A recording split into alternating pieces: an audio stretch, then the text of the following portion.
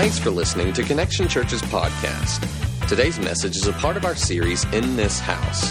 There are certain things that define every household, things that make them unique and things that are important to them. A church many times functions the same way. In this series, we are going to look at the things that are important to us here at Connection and what it means to be a part of a church family. First of all, I want to say welcome to Connection Church. If you're new, man, welcome here. We're glad you're here. It has already been an awesome day, and we've already broken records as a church, specifically for hymns on one Sunday. Amen. Amen. We broke a record there. Yeah, praise the Lord. Getting out of our little shell. And so it's good, man, and it's been a great day. We want to continue to see God move and believe that God will continue to move through this church, through His Word today, and as our worship continues. Listen, if you missed the announcements this morning, check out that card. There's a lot of cool things that are going on. There are a lot of cool things that God's doing, and we want you to be a part of those things. And so check that card out. And if you want to give us some information about you, we'd love to contact you. So check all that out. All right, we're going to jump in today.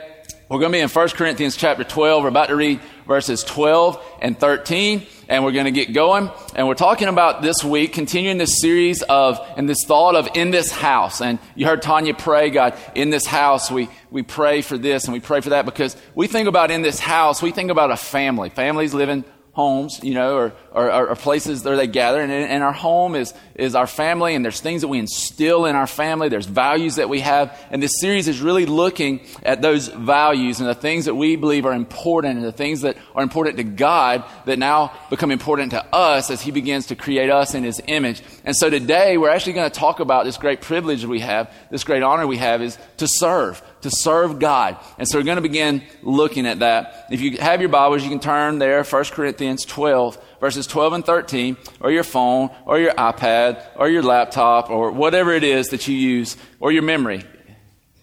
That'd be awesome, wouldn't it? Just file through. All right. 1 Corinthians 12 and 13 says this: the body is a unit. Though it is made up of many parts, and though all its parts are many, they form one body. So it is with Christ. And Paul, let me take a second. Paul's writing here to a church, the Corinthian church, and he's saying, listen, guys, you're all one. You all are united with Christ. You're united together under the headship of Christ. You're one body. And verse 13 says, for we are all baptized by one Spirit into one body, whether Jews or Greeks, slave or free, and we're all given the one Spirit to drink. Let's stop there, pray, and get going. Lord, we thank you for this morning. Thank you for your word. God, I pray that it's powerful today. God, we know it is living and active. And God, I thank you that it'll accomplish every purpose for which you've given it this morning. God, I pray that your heart would be clearly communicated, not just through my words, but through your Spirit as it moves in our hearts, God. Do what only you can do. Bring us to life abundant in you, Jesus. We love you, God, and thank you for who you are. In Jesus' name, amen. Amen. How many of you like the hymns this morning? Anybody? Hymns? Pretty awesome, wasn't it? Man, and I was sharing actually with my mom this week, and I said, Mom, we're actually singing 4 hymns on Sunday. After she picked herself up off the floor, she was like, wow, that's so awesome. And I could tell there was a genuine excitement about her wanting to sing those hymns. And I realized that the reason she wanted to sing those hymns is because it takes her back in her past to when she was a little girl, or as she was growing up, or her teenage years, or times in her life that things weren't good, but she sang those hymns and she felt the presence of God, and it brought security, it brought comfort. And sometimes when we sing those hymns, and that's been our experience with them, it begins to bring that comfort, that security, that presence, so that we sense that. It takes us back to good times with a good God. And even when times weren't so good, a God that walked through those times with us. It takes her back to a little church where my granddaddy was a bivocational pastor, and they sang those hymns. It reminded her of good times. I thought myself this morning about how cool it is when we sing those hymns together, that we're joining with all the saints who sang those hymns for hundreds of years. And I thought about what some of them were probably going through when they sang those hymns and they lifted their hands to Jesus and they began to praise Him. And all the people who have clung to the truth of those songs, and God brought them through things. That's pretty awesome, isn't it? Pretty cool to think about how God does that, how He uses the truth in those messages to speak to our hearts. Now, let's talk about me for a moment. when we sang those hymns, and I told our worship leader this, when I found out that it was in his heart to do 4 hymns this morning, I was like, okay, wait a minute. You're challenging me. You're challenging me. And he was like, well, what do you mean? I was like, listen, for some people, they sing those hymns and it reminds them of good times. It reminds them of experiences with God. And I said, but for me, when I think about those hymns, I think about everything that I ran from. And some of you can probably relate to that experience. It was kind of that environment that those hymns were sung in that you tried to escape. And you began to listen to different music, and maybe you had an experience with God with different songs that began to take you to that place. Whereas maybe my mom sings Just As I Am, and she begins to have this experience with God taking her back through years of God's faithfulness. I sing a Hillsong United song, and it does that for me. Right? It's just different. Neither right nor wrong. But I was excited at the same time that I was being challenged because I realized this. I have an opportunity to see those songs with fresh eyes.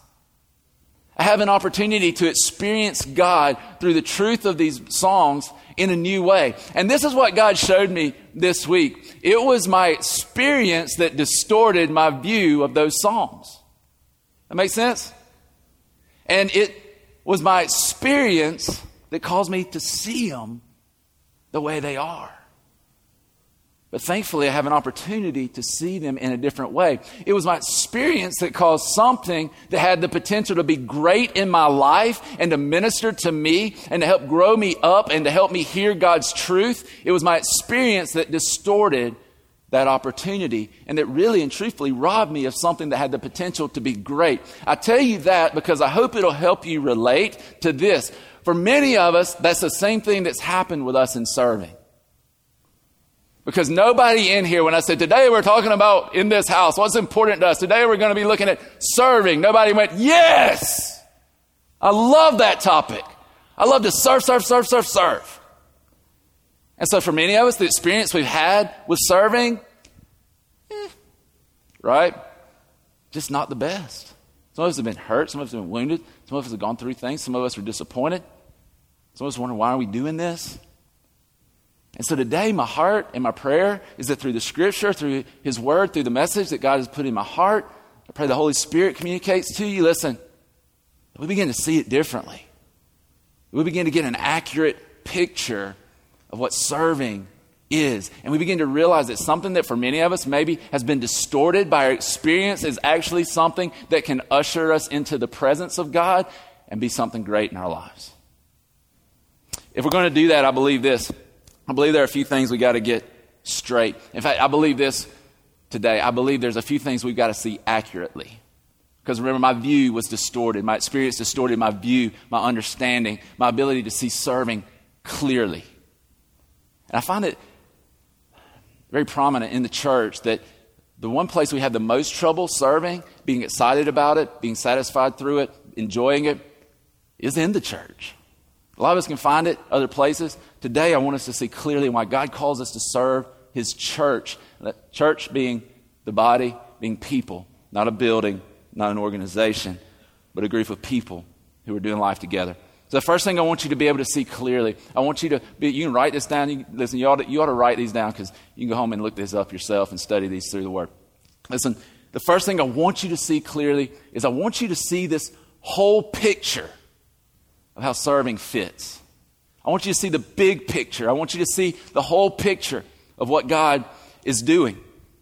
If you listen to 1 Corinthians chapter 12, verse 12, it says, the body is a unit, though it is made up of many parts, and though all its parts are many, they form one body. The first thing he says, the body's a unit. What does that mean? It's one. And he's not speaking of like our physical body necessarily. He's using it symbolically to represent the church body, us gathering together as believers in Christ. The body that is unified under the headship of Christ, the big C. The church, His bride. He said, I want you to see that it is one, it is unified. is together. And so I want you to see, for one, this whole picture of the body as a unit, as the big picture of God's story. I want you to understand that the church is that story. The church is not a sub-point to that story. The church is that story. The church was not an afterthought to God. The church is the thought of God. It was his plan from the beginning. In fact, Ephesians 3:10 tells us that God's intent was that through the church, his manifold wisdom will be displayed through the universe. That through us, the manifold wisdom of God would be displayed through the universe. And I want you to see that that is the story that God is writing. He's writing a story with you and I. It is as if the Spirit, the Holy Spirit, comes into our lives, begins to use us to write this incredible story and give the world this incredible picture of who God really is. So that people look at the church, the people, and they see the love and that God has for them. They see the love that we have for each other, and they begin to get a picture of God. But we've got to get to a place where we see this whole picture. We see the gospel story. We see the gospel reality as being this part of God's creation that brings this story to life. Brings it to life in us. We see that God began, his plan was from the beginning to send his son to die on a cross, to take our sin upon his body, to be buried, to rise from the dead, overcoming sin and death, to ascend into heaven, to sit at the right hand of the Father and send his Spirit back so that he can write this story through us, using us as church to glorify himself. That's a pretty awesome thing to think about, that God has called us to be a part of writing his story through the church as his Spirit draws people to himself. He's called us to be the body, the church, united under the headship of Christ. And we begin to see that's why I believe the priorities for our service is one that starts at home. We glorify God through how we serve our spouse, how we serve our children, how our spouse serves us. We glorify God in that. And then our second priority is the church. The church, the local church, is the hope of the world. It is the hope of changing communities and states and countries, continents, the world. It's what God's called us to do. He's called us to be used. And then listen, here's the thing I know. If we serve, our hearts have been touched and our hearts have been changed to the point we serve at home and we serve family and we serve the church is going to change the world. We're going to serve the world. Bottom line, period. Because here's the thing I know. You can't love Jesus more and love the world less. And he's given us his example of service in his own life. That's something that we should see. We need to realize that serving is joining a movement. It's not continuing a tradition. When we sing those hymns, we're not doing something for tradition's sake. We're doing something that began a long time ago. We're continuing a movement that began a long time ago. It's something that started before the foundations of the earth were laid, that Jesus was planned, that God began this movement to reconcile people to himself and reconcile people to each other. In other words, to connect people to him and connect people to each other. And we're joining in this movement that pushes the ball down the field.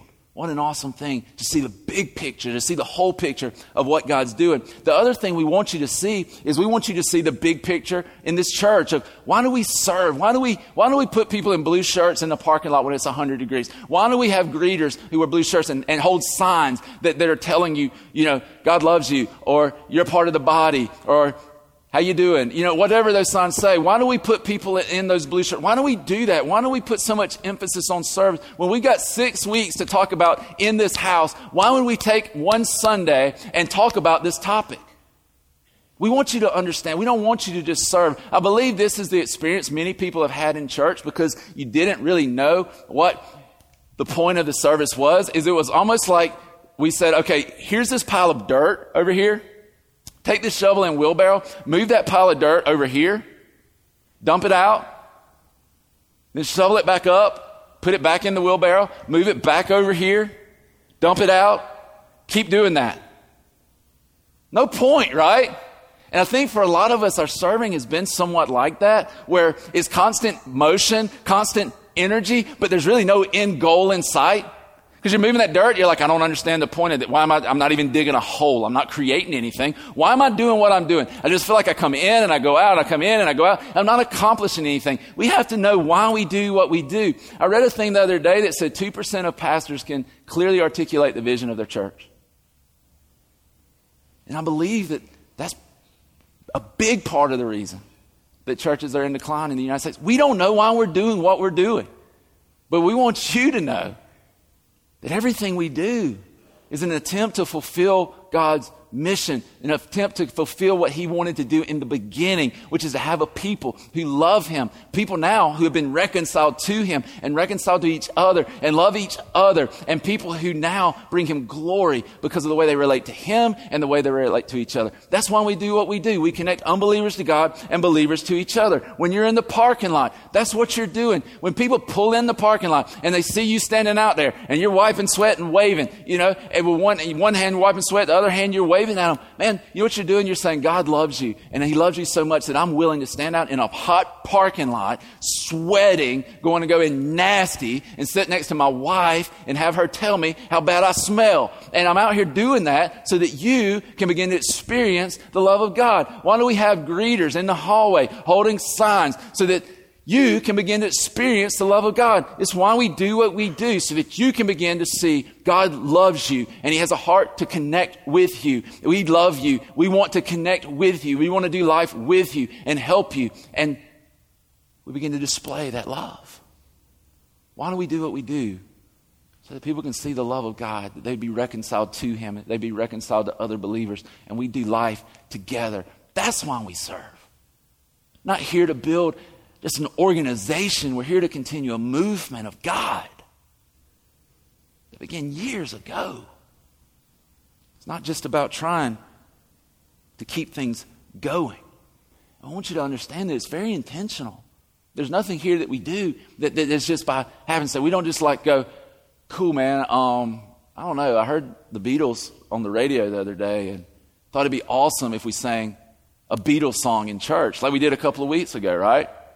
The point wasn't just to sing the Beatles because we like the Beatles. The point was to sing a Beatles song to help illustrate a point, to say, hey, listen, guys, here's the reality. We've been trying to define love for hundreds and thousands of years, but the reality of it is man cannot define love, nor can man grasp love apart from God.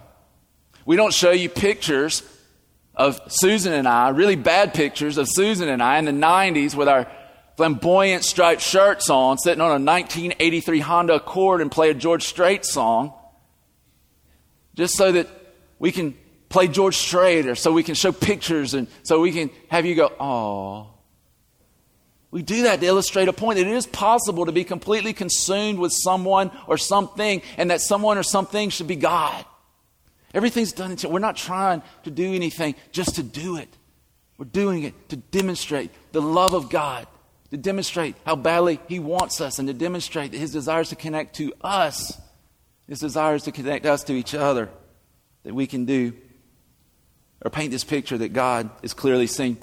The second thing I want you to hear today, and I want you to get an accurate picture. Number one is you got to see the big picture with the big C. You got to see the big picture of the local church. The second thing you got to see is that you've got to see an accurate picture of yourself. Listen to these verses in 1 Corinthians chapter 12 or 14.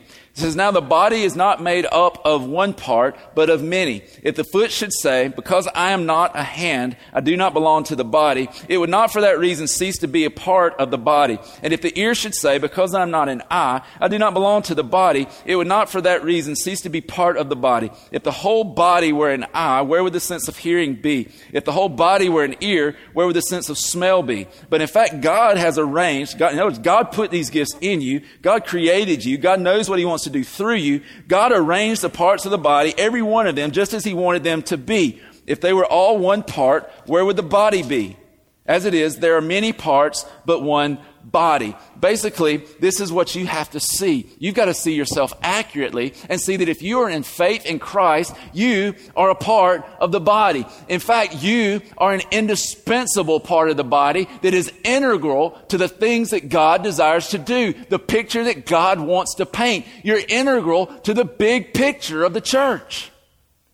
You're integral to the church giving the world an accurate picture of God. That's hard for a lot of us to wrap our mind around. That God desires to use us. And you go, me? Yes, you. You go down to verse 27. Paul's speaking in all these sort of illustrative ways of saying, listen, you're like an eye, you're like an ear, you're like a mouth. And he leaves out some parts of the body. He didn't want to offend anyone. And he says, this is reality. You're a part of it. And then he comes down and finally, just as Paul is very good at, he gets very direct in verse 27. He says, now you are the body of Christ and each one of you is a part of it. So it's almost like, look, I painted this illustration of how each one of you are important. Each one of you have been gifted to do the work of God, to paint this accurate picture of God. And he said, now let me just get straight to it. You are part of the body. But you are the body of Christ, the church, the people of God. And it's hard for us sometimes to hear that. It's hard for us to understand that we are an indispensable, integral part of the body. Every one of us in here understands that some things are integral, some things are very, very important to life, right? I mean, yeah, y'all are fanning. It's hot in here, I know. Here's the reality. We know, like right now, even though it's hot, like we like oxygen, don't we? Because it's important. It's integral to life, right? I remember when I was a senior in college, my parents sent me out on a trip to Steamboat, Colorado. I actually went out there snow skiing for a senior trip my senior year in college. And I get out there. It was the first time in my life that I'd ever ordered sweet tea. And they looked at me like I was crazy. Anybody else ever done that? Like you go north, you go west, and people are like, yeah, let me get some sweet tea. And they're like, sweet tea? And when I said it, first of all, I don't think they understood my southern accent. So I think they were like, what language are you speaking? And then I think they were like, and what is this sweet tea that you speak of? I'm like, you don't have, and they're like, would you like us to bring you a glass of unsweetened tea? I said, no, I'll just take my glass and go dip it in a mud puddle and drink that, because that's basically the same thing. And some people are like, well, sweet tea is good. No, it's not. Or unsweet tea is good. It's like, no, it's not. The only reason you don't drink it is because you don't want the sugar. But if you had a choice, you know deep down in your heart you would drink sweet tea. It's an important part of life. It's what, the commercial says, that America runs on Dunkin'. No, the South runs on sweet tea. It just does. And so it's the first time I ever... Sugar, integral part of tea. It's like a car. I mean, it's like a car. A car is great, but not without wheels, right? No. Imagine if you're 16, you wake up on your 16th birthday, your parents are like, hey, big guy, got the keys to your new ride. And you go outside, and they're like, fire it up, and you look, and there's no tires on the car. Important part of the car. Some of you gone out, and you've turned the key to your car, and it didn't do anything. Why? The battery's dead. Batteries are important parts of the car. Or how about a steering wheel? Important parts of the car. Like you can walk out and be like, man, this car is awesome. I'm going to take it for a drive. And then you get in, there's no steering wheel. You're not going to go, well, let's do it anyway. You're not. It's useful, but not without a steering wheel. And the thing I would tell you is you need to see yourself as this integral part of the body. And every person that has come to faith in Christ is an integral part of the life of the church, both the Big C and the local church. You're an integral part of the life of the body of Christ. One of my favorite things that's happened lately, I was having a conversation with one of our staff members, and she told me how excited our greeters were the first time that we had them hold the signs that communicated. It was during the week we talked about the love of God, and it just said, God loves you. We love Him because He first loved us. Different verses that communicated the love. And what they were excited about is they were like, we were such a part of the message of the church. And so I was like, when I found out, I was like, well, do it this week too. Like, that's awesome, because here's the reality of our church is that we're communicating the same message from the parking lot to the pulpit. You've heard me say that before, but it's absolutely true. We're communicating one message. It's the message of Jesus. It is the gospel. It is that God would let nothing stand in his way, not death, not sin, not hell, nothing to connect us back to himself. That is the message we're proclaiming, that God has a better story for our life than we could create. He is the author of life, the giver of life, and the perfecter of life, and he's the one that we're proclaiming. If you're in the parking lot, that's what you're telling people. God loves you. When you're holding these signs, you are a part of the message. When you're holding a baby, you're telling people, God loves you. You're telling the child, God loves you. When you pray over that child, God loves you.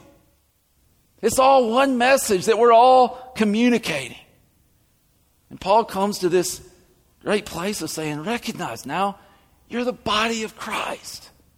You are the body. Each one of you is a part of it. But here's the thing I realize. That many of us hear that verse in different tones. You hear it different ways. Have different thoughts when you hear it. And here's the thing that I know. The tone in which you hear something determines oftentimes how you hear it. Doesn't it? So that even with my children, the way I say their name communicates something. So if I say, Dake, that means, what were you thinking? At what point did it seem like a good deal to fill the glass completely to the top with apple juice and then walk in and sit on the couch? Dake? Why?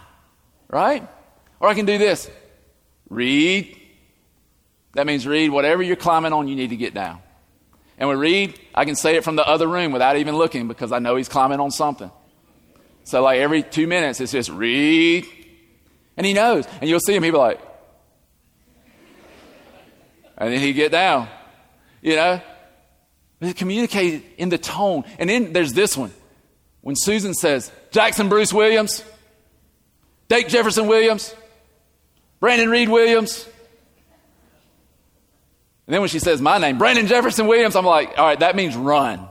That means go. Because she is mad about something. And so you better get it. But the tone means everything. And the thing that I realize is that for a lot of people, man, you hear that tone because of the experiences in your life. You hear that tone in a different way. You hear, now you are the body of Christ. Some of you hear it in this way. You hear it as if I'm not good enough.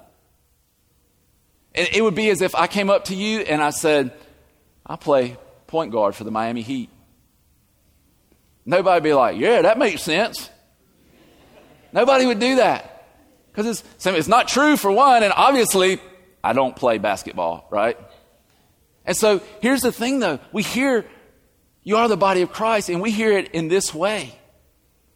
You're the body of Christ? As if you're the Miami Heat point guard? We don't think we're good enough. We don't think God could possibly use us. And yet, the way we interpret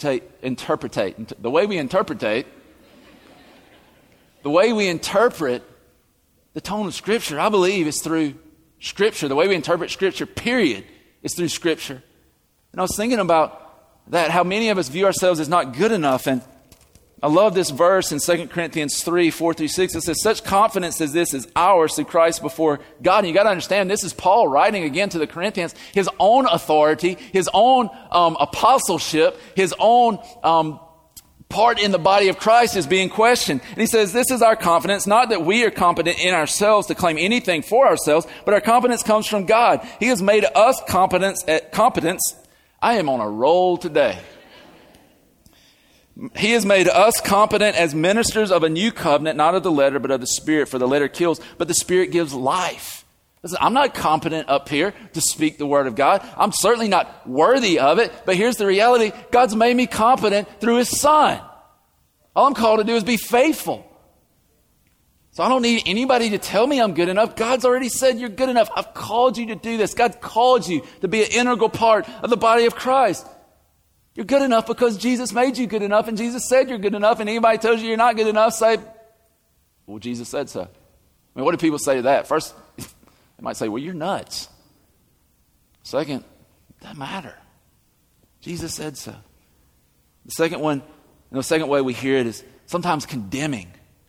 We hear, you're the body of Christ. As if you don't serve, you're going to hell. Right? And that's how we hear it, and that's what we begin to think through. And it's almost as if our service or our lack of service just validates the worthlessness that we already suspected. And so we hear it condemning, that if I don't serve, I'm not good enough. If I don't serve, God doesn't love me. We don't serve to gain God's love. We serve because God already loved.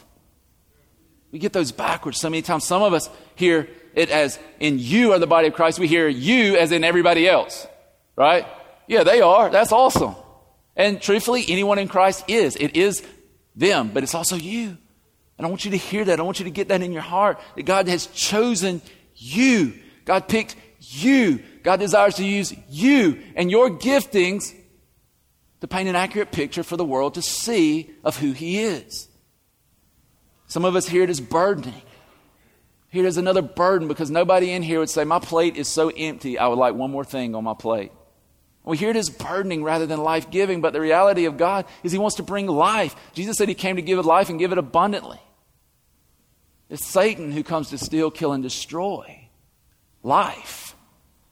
Jesus wants to give it to us. Jesus said in Matthew 11, 28 through 30, listen, all you who are weary and heavy laden, come to me and I'll give you rest. Take my yoke upon you. My burden is light. He wants to bring us life through service, not to burden us with something else. Some of us hear it as demanding. But when we truly serve Jesus out of a heart for Him, for others, it's not demanding, it's freeing. Some of us view it as angry. You're the body of Christ, right? But we don't serve to try to make God like us. We don't serve to try to keep God from being angry. We serve because Jesus already took the wrath and anger of God upon Himself, and we've been brought to a place of peace with God. That's why we serve. I want you to hear this.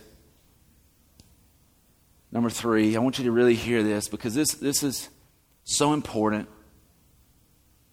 Number 1, we got to have a clear and accurate picture of the whole picture, the whole story, both in the big C, little c. Number 2, we have to have an accurate picture of ourselves. Number 3, you have to have an accurate picture of serving in general. Because, like I said in the very beginning, so many of our ideas have been distorted through experience. And I want to give you this definition. It's pretty simple, a little long. But it's this: serving is God's love working through the members of His body to give an accurate picture of Himself to the world. Serving is God's love working through the members of His body to give an accurate picture of Himself to the world.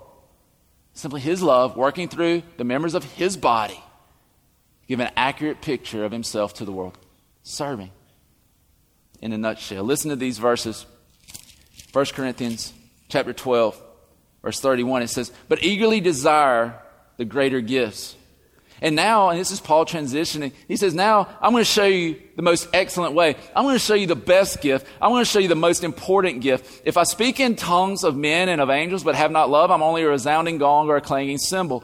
If I have the gift of prophecy and can fathom all mysteries and all knowledge, and if I have faith that can move mountains but have not love, I am nothing. If I give all I possess to the poor and surrender my body to the flames but have not love, I gain nothing. Love is patient. Love is kind. It does not envy. It does not boast. It is not proud. It is not rude. It is not self-seeking. It is not easily angered. It keeps no record of wrongs. Love does not delight in evil but rejoices with the truth. It always protects, always trusts, always hopes, always perseveres. Love never fails. But where there are prophecies, they will cease. Where there are tongues, they will be stilled. Where there is knowledge, it will pass away. And Paul says the greatest gift is love working itself out through you. You can do all these things, church. We can put as many people in Blue Shirts. We can serve. We can go out and do community projects. But if it's not God's love working in us and working out of us, it's all in vain. We're out of tune with God's heart. We're just a clanging cymbal. Some of you, you've had your children get drum sets for Christmas. And you were like, what were we thinking? We did that once. The other two, the younger two, are like, can we get hush. No. That's what the Bible says we are. If we're not loving, we're just clanging, we're just beating cymbals together. We're out of tune.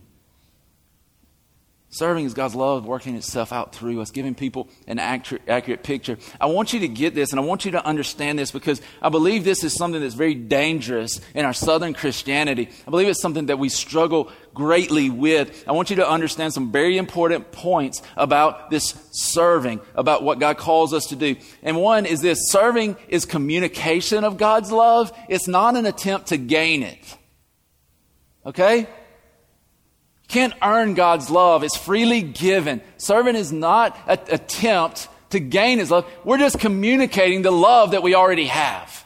It's why in this church, like if you're not serving out of like grace and gratitude and out of love, and if you're serving out of guilt and condemnation, I mean, it's real, but we don't want you to serve. And that's not like to say that, well, you're not good enough to serve. I already told you that's not the truth. But what we've realized over the years is this: if people serve and their heart is not to serve God out of love and what we've already received, what it ends up doing is it ends up causing us in the long run to be burnt out and disillusioned. And many of us, our hearts will disconnect long before our bodies quit serving. We need to stay connected to God. We need to continue to realize that this is because of what God's given, not because of what I have to try to earn. Number two, serving is our response to God's love, not an attempt to earn it. I already said you can't earn it. We can't gain it. We can't earn it. Point of serving is not us working for His love, but the point of serving is God's love working through us. And here's a big one, guys. Do not walk out of here misunderstanding this. We serve because we are saved, not to be saved. So many of us have been laboring for years, in church, out of church, trying to do enough to achieve salvation. If we could do enough to achieve salvation, Jesus would not have come and died on a cross. The reality of it is, the only way we come to salvation is by faith in Christ, who took our sin, paid the price for it, and now calls us not only to Himself, but to be a part of the big picture, the story that He's writing. What an awesome, incredible opportunity. One of the things I thought about in this is I was thinking about how to help you see the importance of this and how to see the importance and integral part that you play in the body. I was thinking about this. How many of you have ever done dot-to-dot pictures? Anybody ever done that? Yeah. And as a child, maybe some of you as adults, just possibility. And so you did the dot-to-dot stuff. And so we took a picture of one. We wanted to show it to you today. A little dove there. We thought it was fitting, dove, Holy Spirit, church, that kind of thing. And so it's a dot-to-dot. And the key to it is, you have to connect the dots numerically, and it makes a picture. And so you get this bird. But what's funny is what happens when you start removing dots. No longer a bird.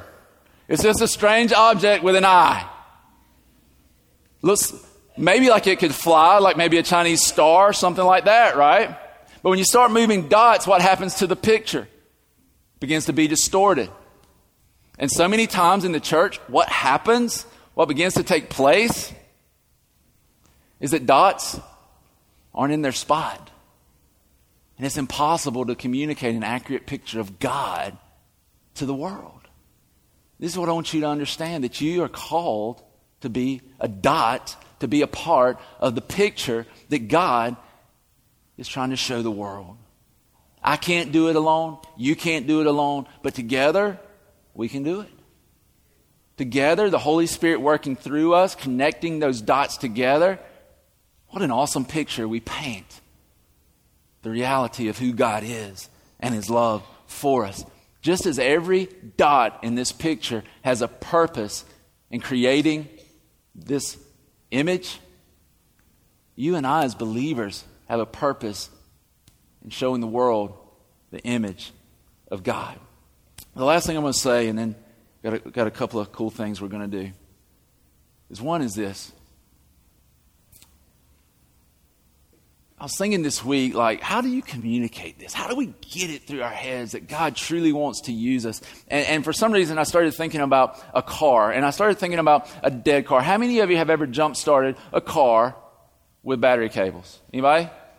How many of you are like me, and if it doesn't crank and it has gas, the only possibility or hope you have of fixing it is if it's jumper cables? Yeah.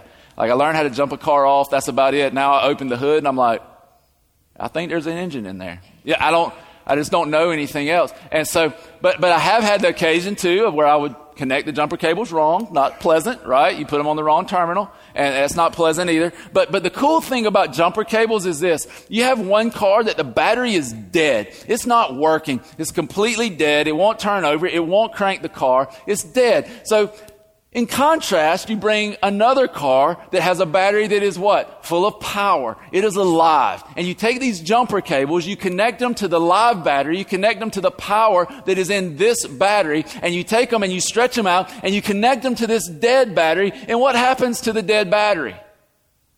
It comes alive.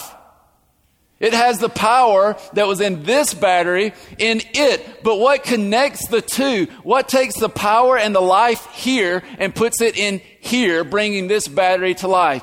The jumper cables. And I believe what God does through us in serving is this. We connect to God, the source of life, the source of power. We begin to have the same power that is in God, the very God of the universe that raised Jesus from the dead, flowing through our lives. We connect to other people that are dead, and God begins to take them from death to life, and then they become a part of His story. That's serving. It's not going through some motions. It's being connected to the source of life and that life flowing through us. So that we are literally being vessels of the power and life of God into the lives of other people. If you can't get excited about that, we need to check your life, right? That is awesome. Be a vessel and a conduit of the power of God, bringing life to dead people. That the Bible says we're spiritually dead when we're born physically alive. An awesome, crazy, incredible thing that you and I, as a part of the body, have the opportunity to be used to take people from death to life. I don't know of anything that's better than that. I don't know about 10-year-old baseball doesn't get me as excited as seeing people go from death to life. It just doesn't. Catching a big fish, killing a big deer, none of it. And I am a redneck if you haven't figured that out. But the reality of it is, man, what an awesome opportunity. I was thinking, again, how can we get people to see it? I think people have a hard time seeing this. Their experience has distorted it so much. And one day in our staff meeting, I was sitting there and I asked them, I said, how does God see our people? How does God see us? We started writing out what it means to be a part of the body. We started writing out what it means to be a follower of Jesus and the gifts that He's given us. And we started writing down these scriptures. And then we took those scriptures as a staff and we wrote a letter with those scriptures. And now we have this letter framed, and it's in every office that we have, because we're going to read it and we're going to pray it for you and we're going to pray it for us, and we're going to believe that God's going to create in us the same identity that He's already given us, that we're going to begin to walk in that. We're going to begin to see it. And what you hold in your hand, you should have received one of these when you came in the door, is the letter that our staff wrote to you. And that's pretty impressive that our staff wrote you a letter. This is what we think of you. But even more impressive and even more awesome is the fact that every bit of this, every word of this comes straight out of Scripture. And this letter is not just from us, it's a letter from God. And I want to read it to you right now. It says, Dear Connection, and it's got Scripture after every sentence. You're gifted, equipped, and competent through Christ to glorify me. I've revealed myself to you in love and have intentionally purposed you to reveal my grace and love to others. I've given you the great privilege and responsibility of revealing an accurate picture of me to the world. I want you to see yourself the way I see you. I freed you from sin and condemnation and brought you into the kingdom of light. I said, you are my servant. I've chosen you and have not rejected you. So do not fear, for I am with you. Do not be dismayed, for I am your God. I will strengthen you and help you. You are my handiwork, and I've crafted you for an eternal purpose. You together with the others are called to something bigger than yourselves. Together, you are the church. You each supply something that's needed. You each bring something unique to my kingdom. You're interdependent with one another. Your purpose cannot be filled on your own. Instead, the church is like a body with many parts. You all work together as one. You are my church. You are my bride. I love you and delight in you. You are moving together as one, moving with a common purpose, rallying around a common mission to connect unbelievers to God and believers to each other. Every bit of that is Scripture. Every bit is God's word to us. Every bit is giving us our true identity as people who are in Christ and followers of Jesus, that our heart is to connect unbelievers to God, to connect believers to each other, to see people as we become the conduit of God's life and power, impacted, taken from death to life. That's why we do what we do. That is the big picture, is bringing people to Jesus as we connect them to God's love. What a different way to view our serving. What a different way to view the energy we spend. One body moving together. We started the service today and we sang those 4 hymns. You saw people in the party. You saw people out here holding signs. You walked in the doors. We sang 4 hymns. You start getting a picture of a body that's united. The cool thing about singing those hymns is that those hymns have been sung by the church for hundreds of years. And we see that it connects us with all those believers who sang them in the past as one body united under the headship of Christ. We look at serving and we realize it's a continuation, not of some sort of tradition, but of a movement. It's a continuation of the movement that God started when He sent Jesus into the earth, and we continue that on. And there's another way that we celebrate our unity in Christ. There's another way that we celebrate and join with the saints, the followers of Christ from hundreds and thousands of years ago. That's through communion. And we come to a place where we take communion together. And here's the cool thing about communion. Many of you have taken it before. Here's the cool thing about it. Not only is symbolic of connecting us together, but it's also symbolic that we're connected with Paul, we're connected with Peter, we're connected with James, we're connected with John, we're connected with all of the saints in the first century church, and we're also connected with every church since then that's gathered in the name of Jesus because of His power, because of the reality of who He is. And we come together as one body, painting one picture of God throughout the ages. What an awesome opportunity. That's what we're going to do. In fact, I'm going to ask the people who are serving communion today, if you would come down and you get the bread and you get the juice. We're going to celebrate this together today. Here's the thing I would tell you. That one, we come and we celebrate the fact that it was in Jesus' body that our sins were placed, that our sins were dealt with, that our sins were punished.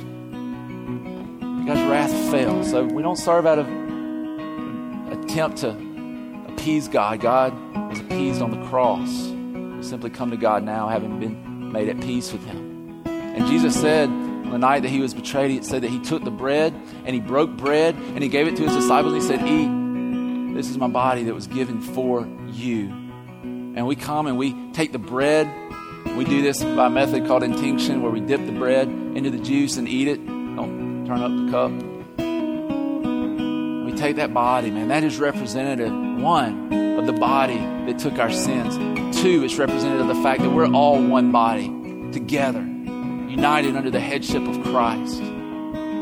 Jesus also said on the night that He gave Himself up, it says this, that He took the cup and He blessed it. He had wine, we have juice, don't worry. He blessed it and He said, "This is the cup of the new covenant. And I'm going to relate to my people differently." He said, "This is my blood that was shed for you so that your sins could be forgiven."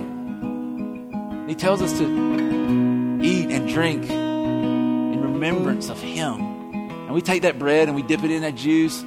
It's a huge thing. It's not something to be taken lightly. In fact, we need to examine our hearts before we take it. It's a huge thing. It brings us face to face with Jesus. It brings us face to face with His church, with His body. We look into the eyes of Christ and celebrate the life that He's given us as believers. This is what I want to do. I want to pray, and as we pray, I want you to examine your heart. As a believer, you come after I pray, and you come around out your left and come back around to your right. And we'll serve you communion. We're going to celebrate the life of Christ. If you're here today and you don't know Jesus, man, maybe you've taken communion before, but you didn't know Him today. We'd love for you to take it for the first time as a believer. If you don't know Him, will you take communion? You want to know Him? Come see me, man. I'm just going to go stand over here. Everybody's going to be moving. Everybody's going to be looking, staring you down. I just want to talk to you. Pray with you. You come and we'll welcome you into the family of God, the body of Christ, the church. Let's pray, examine our hearts, and then let's come and take communion. You make a decision today that God's calling you. You come and see me today. Lord, we thank you for this opportunity to share in your body, to share the blood. We thank you for what it represents, God. Forgiveness of sin. We're at peace with you, that we've been reconciled to you, God. Help us see that we are a part of the body. If we are in faith, faith is in you, Lord. We're an integral part of what you do and the picture you create for this world. But we love you and we thank you. Jesus, thank you that you gave your life for us, that we could have life. Lord, may this be the most powerful experience of communion we've ever had as we look into your eyes, to experience again your forgiveness and your grace.